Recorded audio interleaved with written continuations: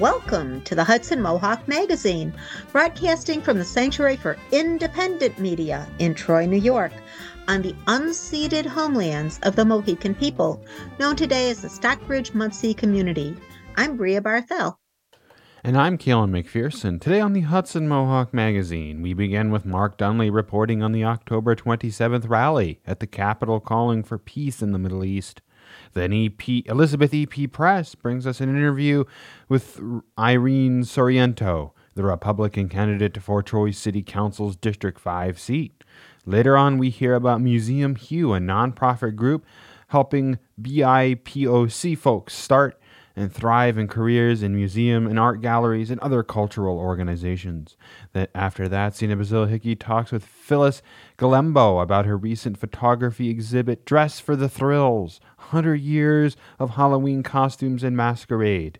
Finally, Hugh Johnson is back for our weekly exploration of climate and weather, this time focusing on tropical storm that hit the Acapulco, the anniversaries of a couple storms in the region, and a forecast for Halloween and beyond. But first, here are your headlines. The Troy Police Department is investigating a shooting that happened Monday morning in the area of 2nd Avenue near 111th Street. Police say the victim suffered a minor injury to his side.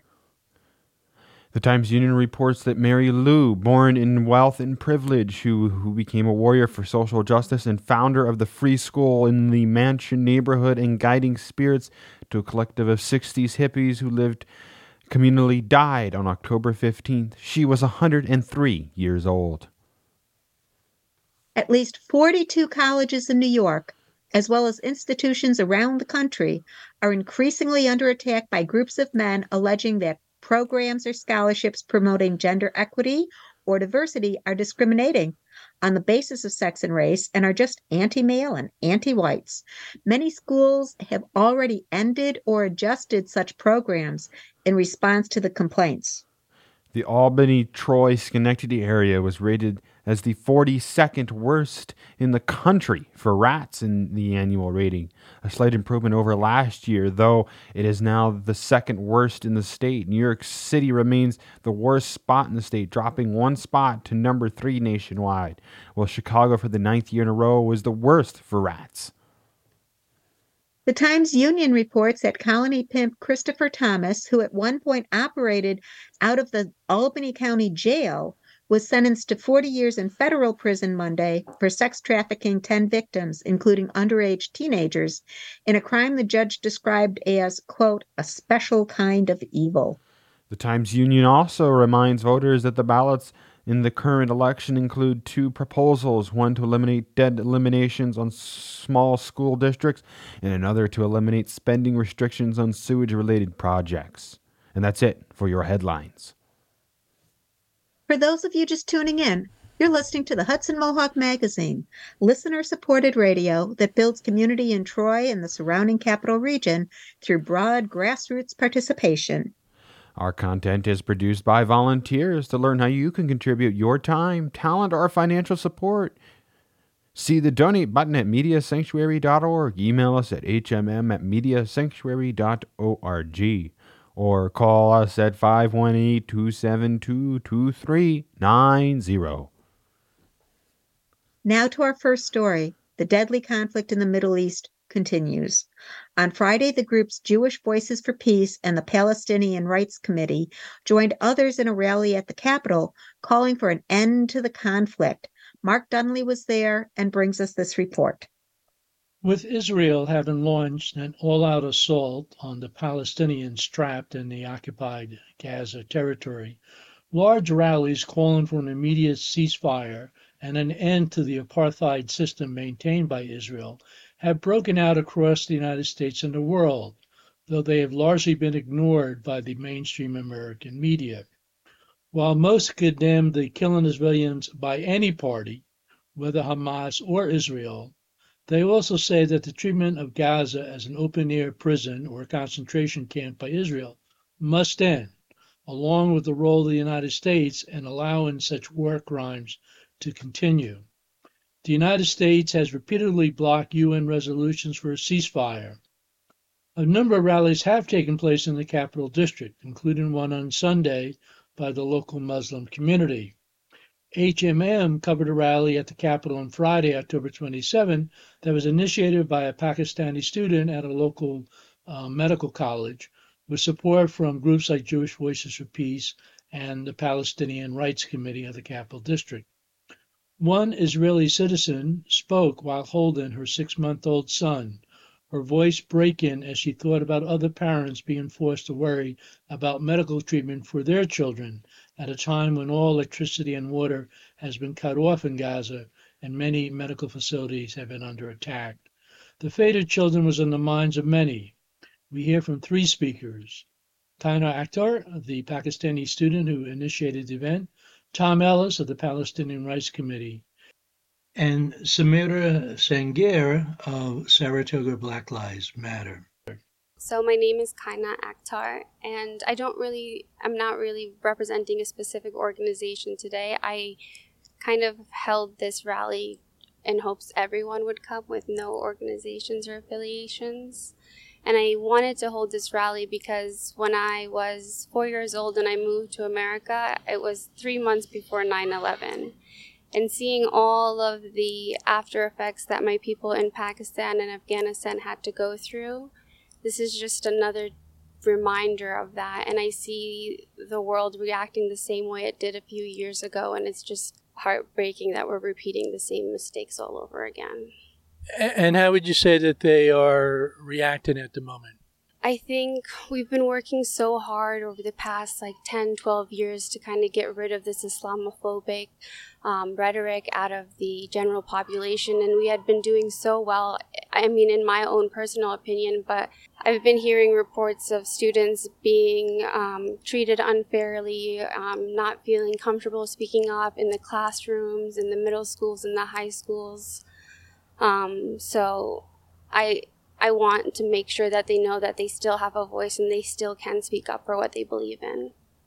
Now, you are a medical student, and so obviously one of the concerns has been a number of people in Gaza and also in Israel who have been injured. But, what's sort of the perspective of the medical community as this type of carnage taking place? Yeah. So I'm not a medical student, a PhD student.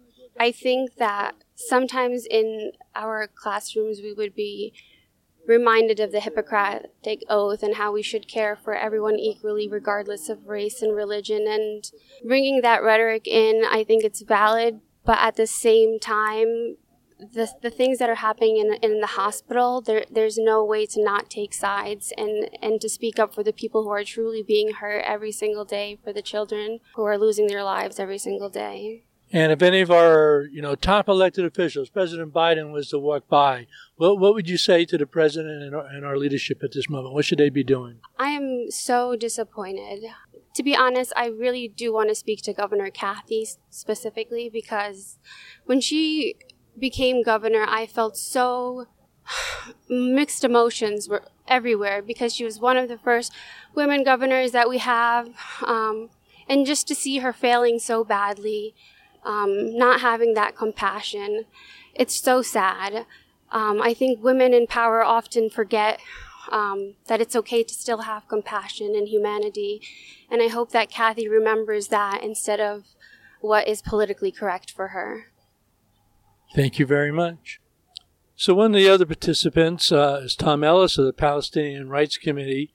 And on the way over, Tom, you were mentioning that the media is not doing a particularly good job explaining what is going on. What are some of the points that people need to hear that may not be getting from the mainstream media at this point about the situation in Gaza and Israel? Well, there's a couple of things. One of them is that in nearly all of the written news analysis and in the audio and video that I've heard, that the core of the issue was never discussed. Why do the Palestinians and the Israelis continue to fight against each other? Why can't they resolve this conflict? And I think the reason that they can't resolve the conflict is because the leaders of Israel adhere to a Zionist ideology, which is basically a Jewish supremacist ideology, that the Israeli Jews are going to make all the decisions in Israel and in Palestine, and that the Palestinians are just going to have to put up with it. And that mindset also justifies the ethnic cleansing that's been going on for 75 years.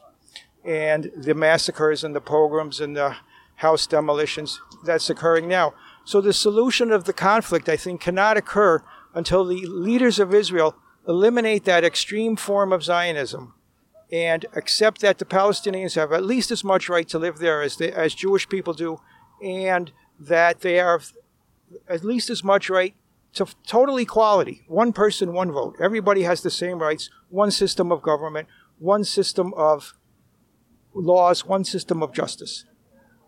Now, it has been remarkable in many ways that the amount of support on the streets for Palestinian rights here in the United States, but that is not at all translated into any changes in positions of, the political leadership, starting with President Biden, but certainly here in New York across the board.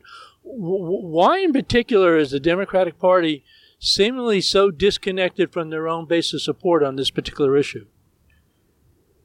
I'm not certain, but I think part of it has to do with that. For decades, the leaders of Israel and some American Jewish leaders and a lot of American politicians have demonized the Palestinians, calling them terrorists and animals. And when you demonize people, you don't really see their humanity.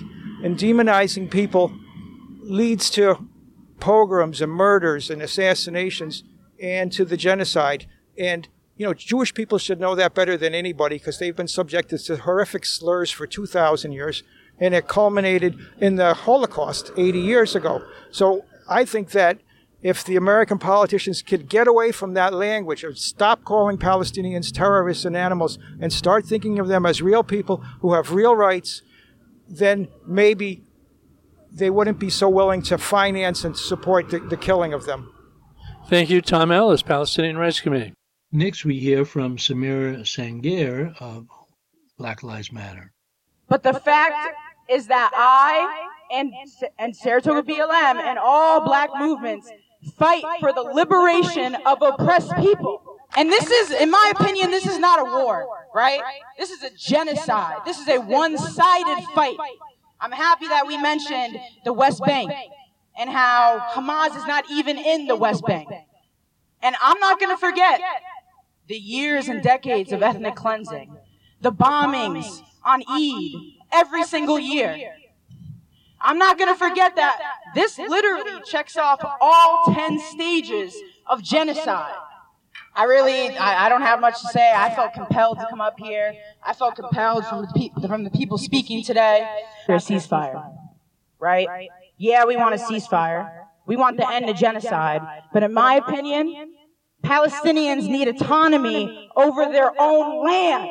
In Africa, we fight for liberation in Africa. In Niger, where they just kicked out the French. How about that? Apartheid, just like in South Africa, just like we fight against the settler colonialism in Palestine. And it just makes me think about how we shouldn't even be here. None of us in the U.S. The U.S. was made from genocide. Thank to Moses Nagel for helping with the audio. This has been Mark Dunlea for the Hudson Mohawk Magazine. That was Mark Dunlea talking with Kanat Akhtar, a student who initiated the October 27th rally, Tom Ellis of the Palestinian Rights Committee, Samar Sangaira of the Saratoga Black Lives Matter. Stay tuned for future episodes of the Hudson Mohawk Magazine for Mark's coverage from other rallies and events. And next, as part of her continuing election coverage, Elizabeth E.P. Press speaks with Irene Sorriento, the Republican candidate for Troy City Council, District 5.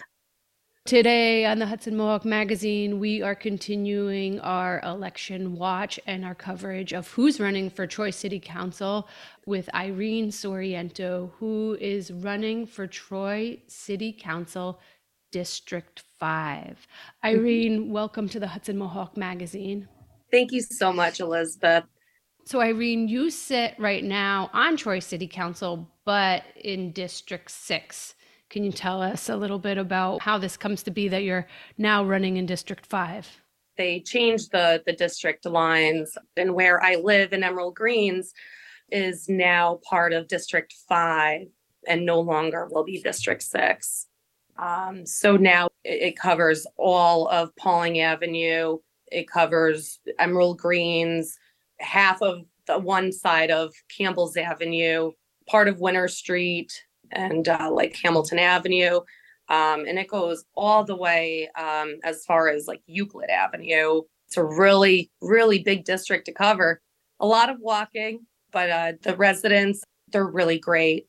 So, Irene, you mentioned walking. I imagine maybe you're referring going door to door. What are you hearing from constituents in District 5 about what they want to see happen and what they need? Less crime. The garbage tax is ridiculous. They want more services. Not really more services. They want the services that they're actually paying for. And I have to agree with them. Right now, the basic services are just not meeting the expectations of what us as taxpayers are paying for. And it's really unfortunate, but I want to keep pushing and give something in return to our residents. What are you hearing? Is it that how much the increase in garbage fees went up, and what do you propose we do about this? So it was supposed to initially be a temporary fee.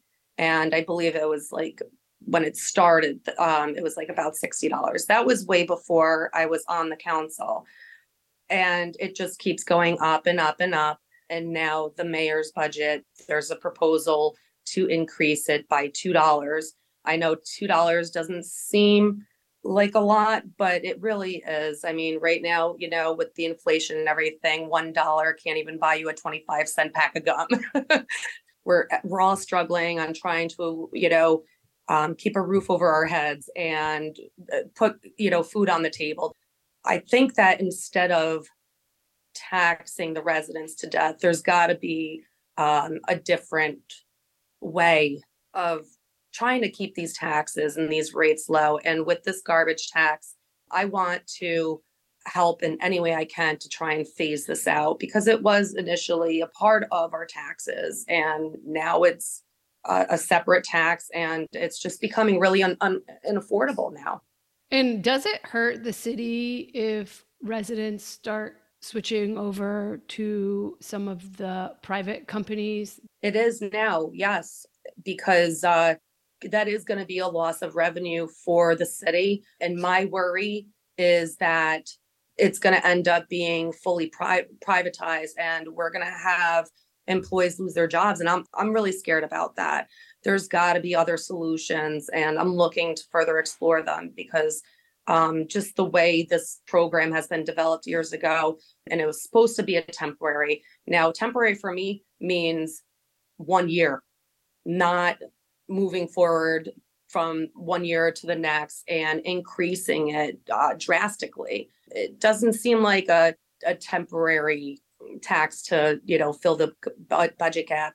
I'm also seeing with this proposed budget, there's a lot of vacancies.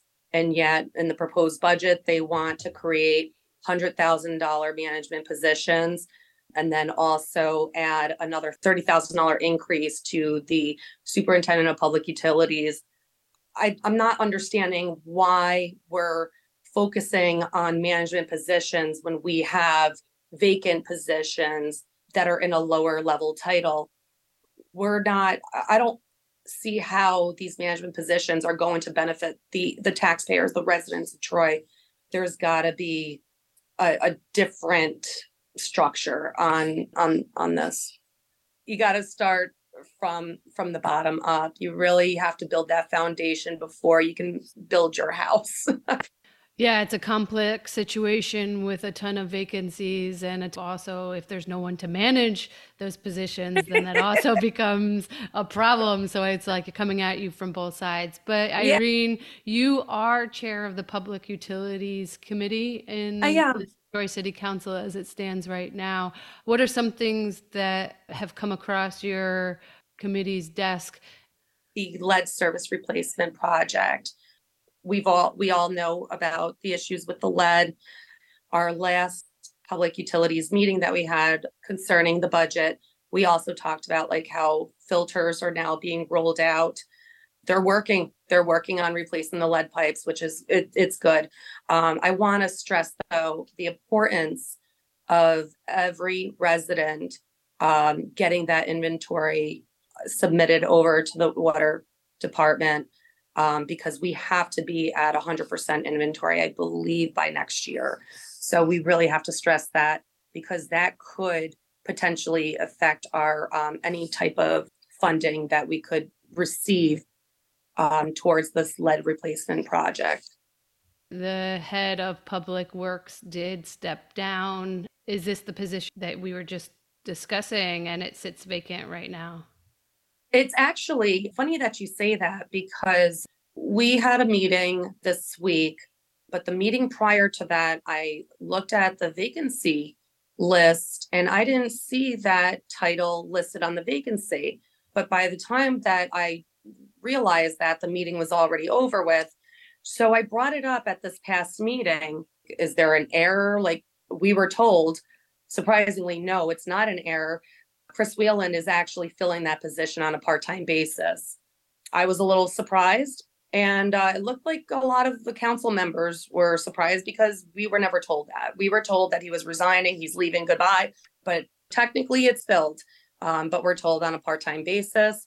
As a council, we asked, like what the salary is. We didn't get an answer on that. So, wow, I thought he took yes, a job somewhere else for more pay. I guess he's filling it part-time to help out, which, I appreciate that. I really do. But we should have known that. Now, there's a few more large issues that I wanted to get at. Harbor Point Gardens is in your district, District 6. Yes. We've known that there's been this evacuations and series of city council meetings and hearings to try to get to Correct. the bottom of what happened at Yep. Harbor Point Gardens. Could you give us, from your point of view, sort of where this debacle stands? As far as I was told, that at all the apartments now are where the residents were displaced, they meet the minimum code standards. It still wouldn't be to my expectations, but I guess, that's what the law is, that it meets the minimum code standards. And I believe that those violations, the major ones, have been corrected. I believe 35 residents, though, ended up leaving. They had enough. They suffered all summer. I'm sure that they spent a ton of money just on the food expenses, because they were staying in hotels for months, and not having a kitchen to cook a decent warm meal. And they had to eat out every day, and that gets really expensive. There's a lot of focus that needs to be put into that whole ordeal to make sure that this never happens again. We really need code enforcement to start enforcing them even more. Do some regular checks. We got to develop some kind of plan, some kind of procedure.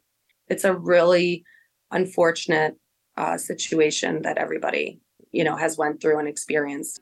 You had an exciting race for city council last time. I think it was a three-way race between you and Kennedy and Marquita Edwards. What have you sort of learned from your experience on city council, and what should our audience know about you when they go to the voting booth? So overall, I do have 20 years of experience in local government. I started in 2003 working for the city of Troy as an account clerk. I was a tax collector, issuing parking permits, issuing the handicap parking tags. Such a fun job. Then I worked my way up into working for civil service. And then in 2018, I left the city of Troy and started working as the human resources manager for the city of Rensselaer. My one goal right now is to develop an employee recognition program for the employees to acknowledge the hard work that they're doing. My standpoint, being on the council, is we do have to look out for the taxpayers, and we also have to look out for the employees. The employees overall, they are the staple of our community. Our city can't run without them. And so they play a really important part of our city. So we got to find some kind of middle ground here. Irene, is there anything that we didn't cover that you want to make sure you say today? The main reason why I wanted to run is because, as a taxpayer myself, I felt that when I stood up there in front of the city council, some of the council members did listen to me, but some of them rolled their eyes at me, and I felt like my voice wasn't being heard. And I felt that that was a need for me to run for city council, be on there, and make sure that all voices, make sure that they're being heard. I do take every concern into consideration and try to work out a solution. Irene Sorriento, running for Troy City Council District 5. Thanks for joining us on the Hudson Mohawk Magazine. Thank you so much. Thanks to Elizabeth E.P. Press for our ongoing election coverage. See a full list of her recent candidate interviews by clicking on the Election Watch 2023 button at our website, mediasanctuary.org. Remember to vote. Election Day is Tuesday, November 7th. Early voting has already started and runs through November 5th. For those just tuning in, I'm Bria Barthel. Hi, Bria, and I'm Keelan McPherson. You're listening to the Hudson Mohawk Magazine on the Hudson Mohawk Radio Network on WOOCLP 105.3 FM Troy, WOOGLP 92.7 FM Troy, WOOSLP 98.9 FM Schenectady, and WOOALP 106.9 FM Albany, and streaming online at mediasanctuary.org. This program comes from the Sanctuary for Independent Media in Troy, New York. If you like what you hear, you can support this program by joining our team or just by telling your friends to tune us in. Sharing is caring. Find today's stories, past segments, full episodes, and more at mediasanctuary.org. Turning now to the arts, we'll hear about how the nonprofit group Museum Hue supports Black, Indigenous, and other people of color who are in or interested in a career in museums and art-related organizations, and also works to expand the diversity of representation in such places. This is Bria Barthel for Hudson Mohawk Magazine, and I recently heard of a nonprofit out of the Brooklyn area that has a very interesting focus. So with me is, perhaps you could introduce yourself? Yes, my name is Sierra Van Richtegroot, and I'm the Deputy Director for Museum Hue. Museum Hue, H-U-E. And this is a nonprofit organization, started just a few years ago, that has been growing. And tell us about the purpose of your organization. So Museum Hue was founded as an organization for museum workers of color, and we've since expanded to include arts and culture workers of color across all disciplines, so performing arts, visual arts, music, etc. So we've really gone beyond just museums. Why is it important to have this kind of membership organization? It's incredibly important for folks of color to have a space to connect in the midst of all that is going on in the world, in addition to what's going on in our individual museum spaces. Museums are predominantly white spaces in terms of not just audience, but also in staffing. And so we do find that folks of color often are in need of support, whether it is around issues that they're facing, conversations they want to have, exhibitions they want to have, as well as just getting professional development. We know that opportunities are often limited based off of your background, your class, socioeconomics. And so we want to make sure that folks have access to everything they can possibly have, in addition to providing the support once you are in the sector. I'm aware of the importance of having representation from various groups within our institutions, but maybe you can say a little bit about what's going on with museums and what the challenges are. Yeah, this is a really pivotal and important time for arts and culture, and especially museums. We know museums as places to preserve and exhibit and celebrate the human culture, human history, but we also know them as spaces that were really born out of colonialism. The original museums were just collections of things that people had gotten on their travels or had purchased from folks who had been traveling about. And now we're in a moment in 2023 where we're talking about not just what is in the museum space in terms of how we receive those items that were on display and the conversations of repatriation to cultures that may have had things taken from them in less than favorable manners. But we're also having conversations about the people who preserve and do the work that make museums more than just boxes of things, like rooms with things. We are talking about the support that they have to have these difficult conversations about these histories, to correctly interpret and tell the stories of these pieces. And then we're also having conversation about the value of this work. Museum workers and arts and culture workers are incredibly skilled professionals, but we find that we have some of the lowest wages in some of the sectors that you see, especially in New York City. And so we want to make sure that we are having the conversations that need to be had, not just about what is in the museum, but also about who is working in the museum spaces and how they're treated. So you said it's a membership organization for people working in these various areas, but then you are also working with organizations. And you said you have some advocacy programs coming up. Let's hear about that. Absolutely. So starting actually November 1st, we'll have our very first program. We're kind of demystifying the advocacy process for arts organizations in New York State in particular. One of the things that has come up through some of the projects that we've done over the last few years is a lot of arts organizations don't know how much advocacy they can do with government officials, with funders and donors, to advocate not just for themselves, but for funding for the arts, funding for culture, funding for science.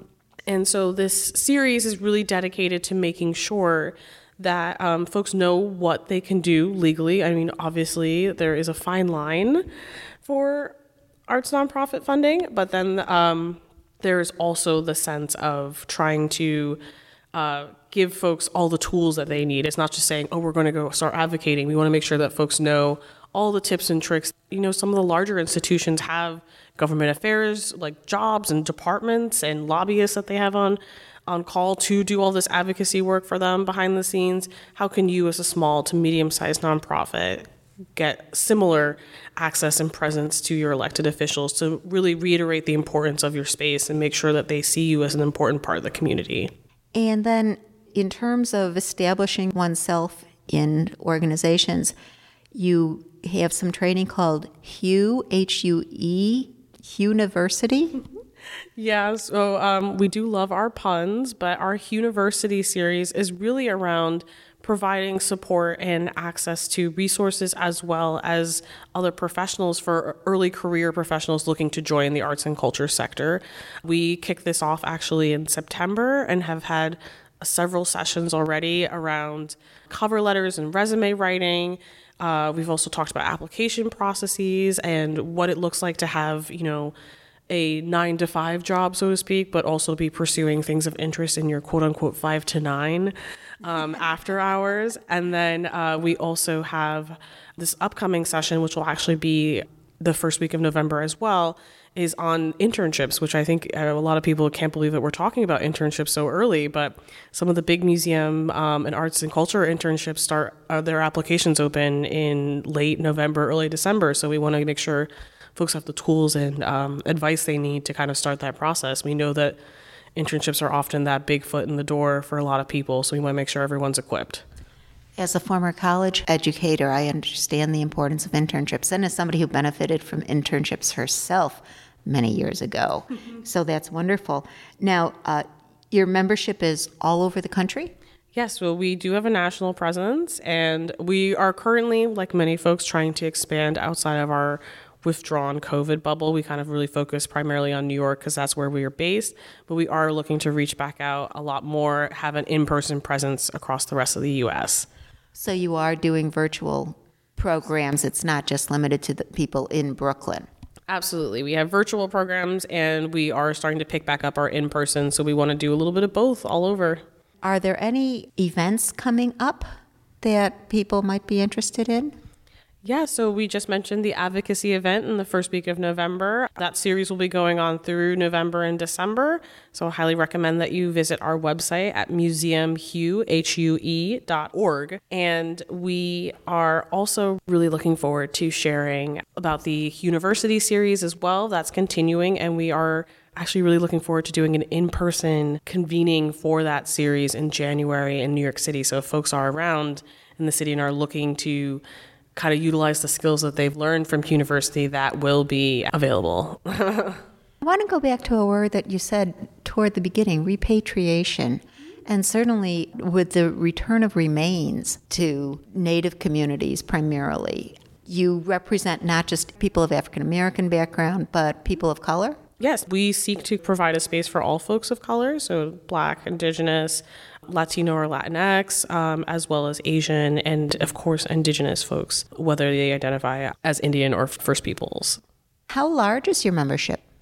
So our membership, we have over 400 institutional members, ranging from organizations with budgets as small as like 50,000 to expansive institutions with budgets over 8 million. So we really do have a full breadth of membership. And we also have individual memberships. We have a brand new student membership, or early career is actually the correct term. We are trying to be more inclusive. So we have an early career membership that is about $20, and our individual membership otherwise is $30 for folks of color as well as allies. So folks who do not identify as folks of color as well can be members of the organization. And then when you say organizational memberships, there are museums and other art-related institutions. Can you name some of the ones that you are working with most prominently? Yes, we do have a really wonderful relationship with the folks over at the Museum Association of New York, which is actually based pretty locally in Troy. A variety of Smithsonian institutions are members. We also have a membership that includes some small historic houses like the Lewis Latimer House in Queens, New York. We also have members that we have quite a few members. I'm trying to think of like really good names to give you outside of those, but a good range.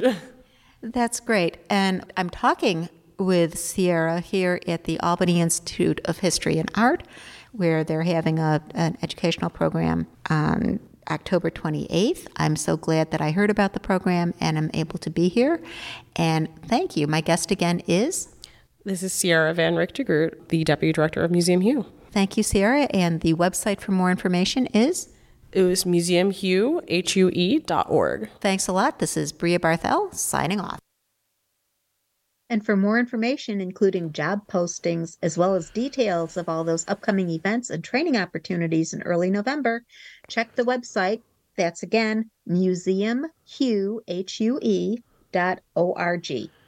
Now, a different and timely art story. Sina Basila Hickey brings us this interview with her former professor, Phyllis Galembo, about her photography exhibit on Halloween costumes and masquerades. Phyllis Galembo is a photographer and a professor emeritus at the University at Albany. She built a career photographing ritual dress and masquerade from around the world, and today I'm talking with Phyllis Galembo about her project, Dressed for Thrills, 100 Years of Halloween, Costumes and Masquerade. Welcome to Hudson Mohawk Magazine. Thank you. It's so nice to be here with you. One of my favorite older students, older meaning a while ago that you graduated from SUNY Albany. Yeah, it was a while ago. And I've always really admired your photographs, and your website, galembo.com, has a great selection of your work. And this series is a little bit different from the rest. But before I even just get into that, I think the overarching theme is ritual and masquerade. What was it about that really draws you to photograph this, and you continue to do it from different angles? Right. I know my interest in costume, I think some of these things began when I was like a little girl, when I was growing up, Jewish, and there was a, a holiday known as Purim, and we always dressed up in little costumes that my grandmother made for me with little bric-a-brac, and I liked to do that, become Queen Esther and stuff like that. And then I was always very fond of, trick-or-treating and dressing up as a beatnik and going around the neighborhood. So I've always kind of enjoyed Halloween. And, when I started doing photography early on, it's funny because it was stuff like couple of pictures I look back of some people in some masks, but I also grew up at a time when, the artist Ralph Eugene Meatyard was very popular, and Diane Arbus's Halloween photographs were, these were the kind of things I looked at when I was like in school or maybe even in graduate school. And I just started, first I was doing a lot of like very funky kind of, sets and making things, making cardboard sets and working with other people. And then I kind of dropped that. I had the chance to go to Nigeria, and I was photographing ritual dress there. And one thing sort of led to another. and I ended up sort of, sticking with those same kind of themes. They seem alike, but they're all very different. Some of them have to do with like religious rituals, like things like photographing candomblé, clothing. I'm always doing like mainly portraits of people. So those were like priests and priestesses in their ritual dress, probably inside maybe one of their altar rooms. And that I did in Brazil, and I did it in Cuba. And I also had the opportunity to go to Haiti. A lot of, ideas and stuff sometimes come from leads that other people gave me. So I worked on a project on Haitian voodoo. And, during that time period, it's kind of funny because I started out with set up photos, then I was like dealing with life. And then I started just I love going to the flea market. I live in New York most of the time when I'm not upstate. And so I started like looking around at early homemade costumes. And this is like pre-eBay. And so I talked to antique dealers. Oh, I'm just looking for some old costumes. I don't even want anything in a box set. I just want something that looks like a rag or is just like really homemade. And so that's sort of what I started doing, thinking first I did it for my niece and nephew. I thought, oh, what fun. We'll dress up in Halloween costumes and take pictures. You know how enthusiastic they were about that after one day. That was the end of that. But I did like continue to keep collecting the costumes. So I had a really good idea a little bit by then about what an early costume might look like. So then when all of a sudden, eBay happened, it's like the floodgates opened up and I had access to costumes all around America. So I spent like so much crazy time, on the internet, looking at different things and thinking, oh, that might be kind of cool. And then just like, the packages just kept arriving like daily for a while. And then at one point I had really well over 500 costumes in my possession in my apartment. Oh, wow. And it kind of got like people like, what is this? Some installation you're living in? Or so then I decided, okay, that eventually I would like get a studio. So I ended up, I found a studio in New York City. It's kind of funny how I found the studio too, because I went to a voodoo ceremony in New York in the space. And the person, this painter, Peter Schoof, who's a very well-known painter, he kind of basically, I said, oh, a studio for me. And he said, oh, come see me in the Chelsea Hotel tomorrow. And I did. And he said, I'll rent you half my studio. So then I got a studio, which was a few blocks from where I lived. And then I started like photographing all the different costumes, kind of just going kind of one by one through the things that interested me the most.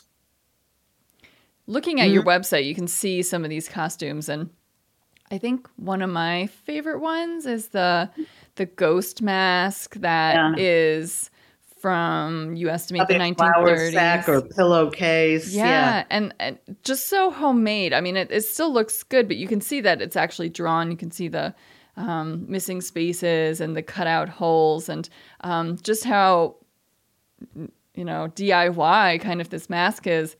Are there certain costumes of your collection? What did you say, 500 that particularly stand out to you? I'm kind of like you, too. The things that interest me, I think, are the homemade things, the earliest things.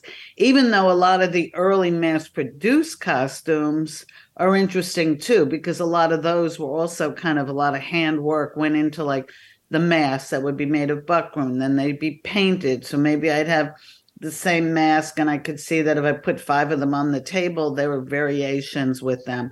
But I do like the early homemade things, which mainly deal with the early themes of witches and ghosts and bats. I also really enjoyed kind of photographing the work because it was all done. Since I did it in a studio, it was done with a 4x5 view camera. And my good friend who also lives in Troy, Mark McCarty, he was doing a lot of light painting at the time. So he made me a light painting tool out of vacuum cleaner parts. And so I had some assistants. And many times we would like sit in total darkness and we would be having this little, let's talk about that ghost mask again, this little raggy thing. And you go, hello, and we'd sit in the dark, we'd talk to it and see if, through the lighting and everything, if you could kind of make it come alive. And I really enjoyed that process of using also a lot of real, low budget props. I don't believe in spending a lot of money to, set up a photograph. I just think it's whatever. So we did that. And then it was kind of fun to be able to do, different lighting techniques with colored gels. And then also for children, I wanted the book to be really kind of diverse. So I just kind of just kept looking around for children and more children, anywhere I could get kids to kind of, pose for the photographs. And that usually worked out pretty well. Like the one time there's a Tweedledee and Tweedledum, I really needed like twins. I'm like, I need some freaking twins. Where am I going to find twins? And then they were like out in my neighborhood playing. And I spoke to the mother. I said, can you come over? They live nearby my studio. And yeah, the little Tweedledee and Tweedledums came over. So that was kind of interesting to figure out how to get all these kids and have them, again, be really of diverse backgrounds. Mm-hmm. Mm. Did you learn anything about our history of Halloween through this? No, there's a lot of history through all the different costumes. I mean, you can look at different trends too. If you go through like, when did this image appear? And I also, I looked at, Halloween is a very democratic kind of holiday. It's celebrated by everybody. It's not like a religious holiday. You don't have to be, all the kids love the Halloween and the trick or treat. So there's also a lot of history in there. I tried to do that in the book, like just comparing different kinds of wigs and stuff and the materials that things were made out of and what costumes people were looking at and what they were dressing up as. Well, Phyllis Galembo, it's been such a pleasure, and I could keep talking to you, but we are out of time. Before we let you go, though, I'd love to know what you're working on right now. Well, now I'm just still working, even though I did do a book, Mexico Mass Rituals. I'm still photographing in Mexico, and I'm getting ready on Sunday to go back to Mexico to work on a show and also to photograph for Day of the Dead once again in a different area. So Mexico is a place just full of so many great, amazing things. It seems like I think I'm done, and I just keep on going. Very exciting. So your website, Galembo.com, that's the best way to find your work. Oh, you are also on Instagram. Yeah, try and post something once a week on Instagram.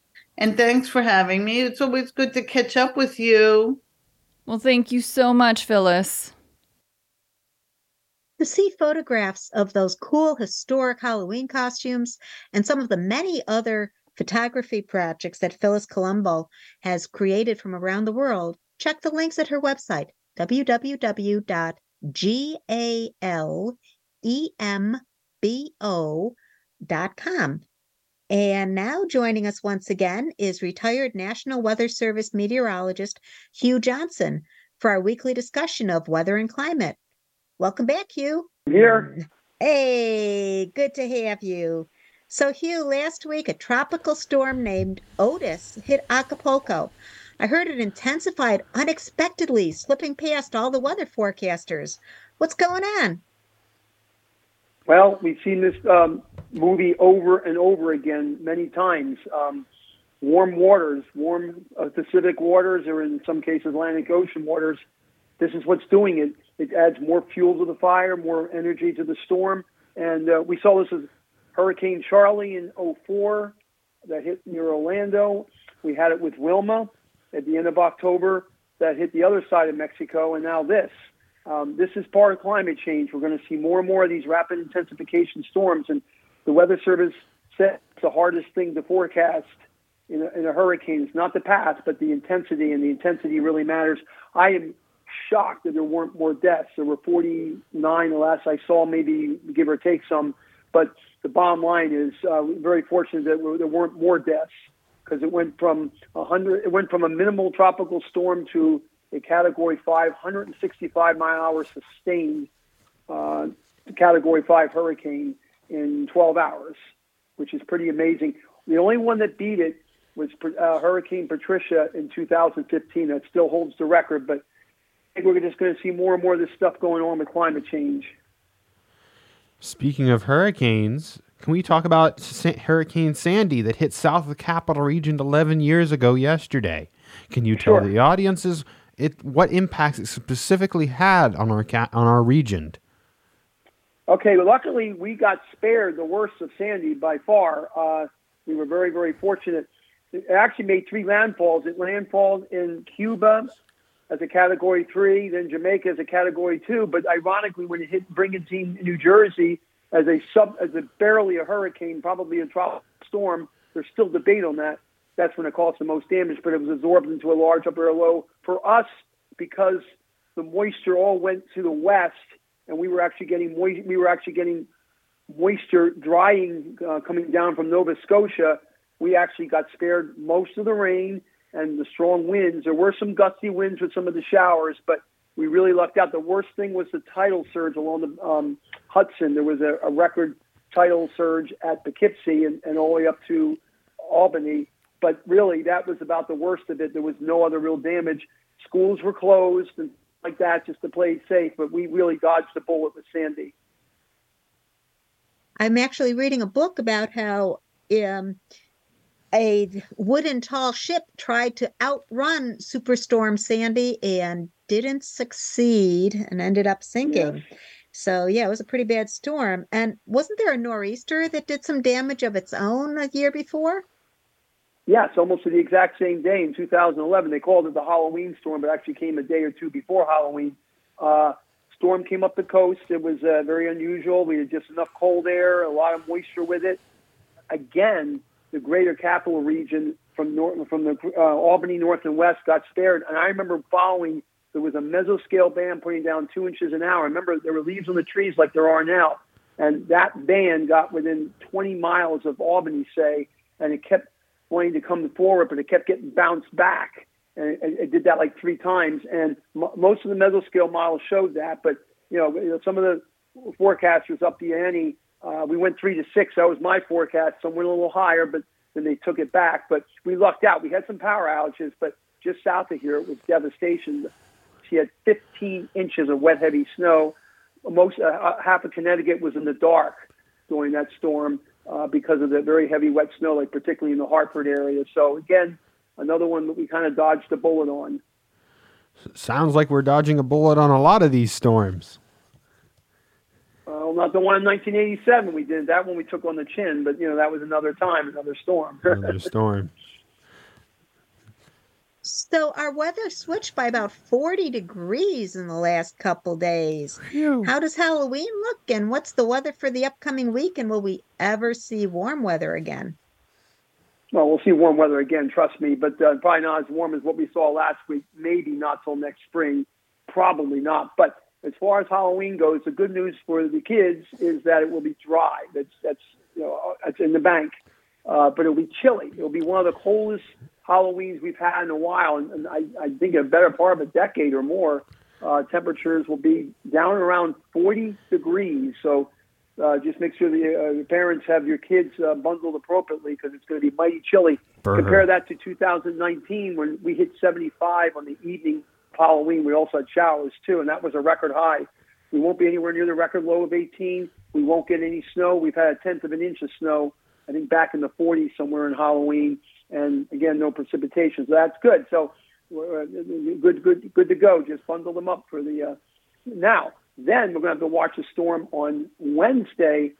Should go offshore, but the upper level portion of the storm, which won't phase with the surface storm until it gets east of us, that could bring us a few snow showers on November 1st. You heard that right. And there could even be a dusting in a few spots in the higher terrain. I don't think it's going to be a problem. It doesn't look it. We'll keep an eye on it, but it'll be still very chilly. But after that, we're going to moderate back into the 50s, which will feel nice after what we've had now. Because, we dropped quite a bit from Saturday's the day the front went through, and you started to feel the temperature change. And by Sunday, boy, it was a shock to the system. There's no doubt about it. Temperature stayed in the 40s all day, and basically that did the same thing today. We had a couple of waves go by, but fortunately, all that rain is going to be out of here just in time for Halloween.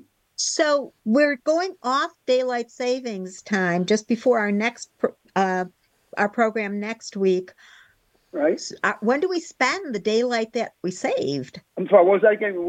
We don't When do we save any spend the daylight that we saved?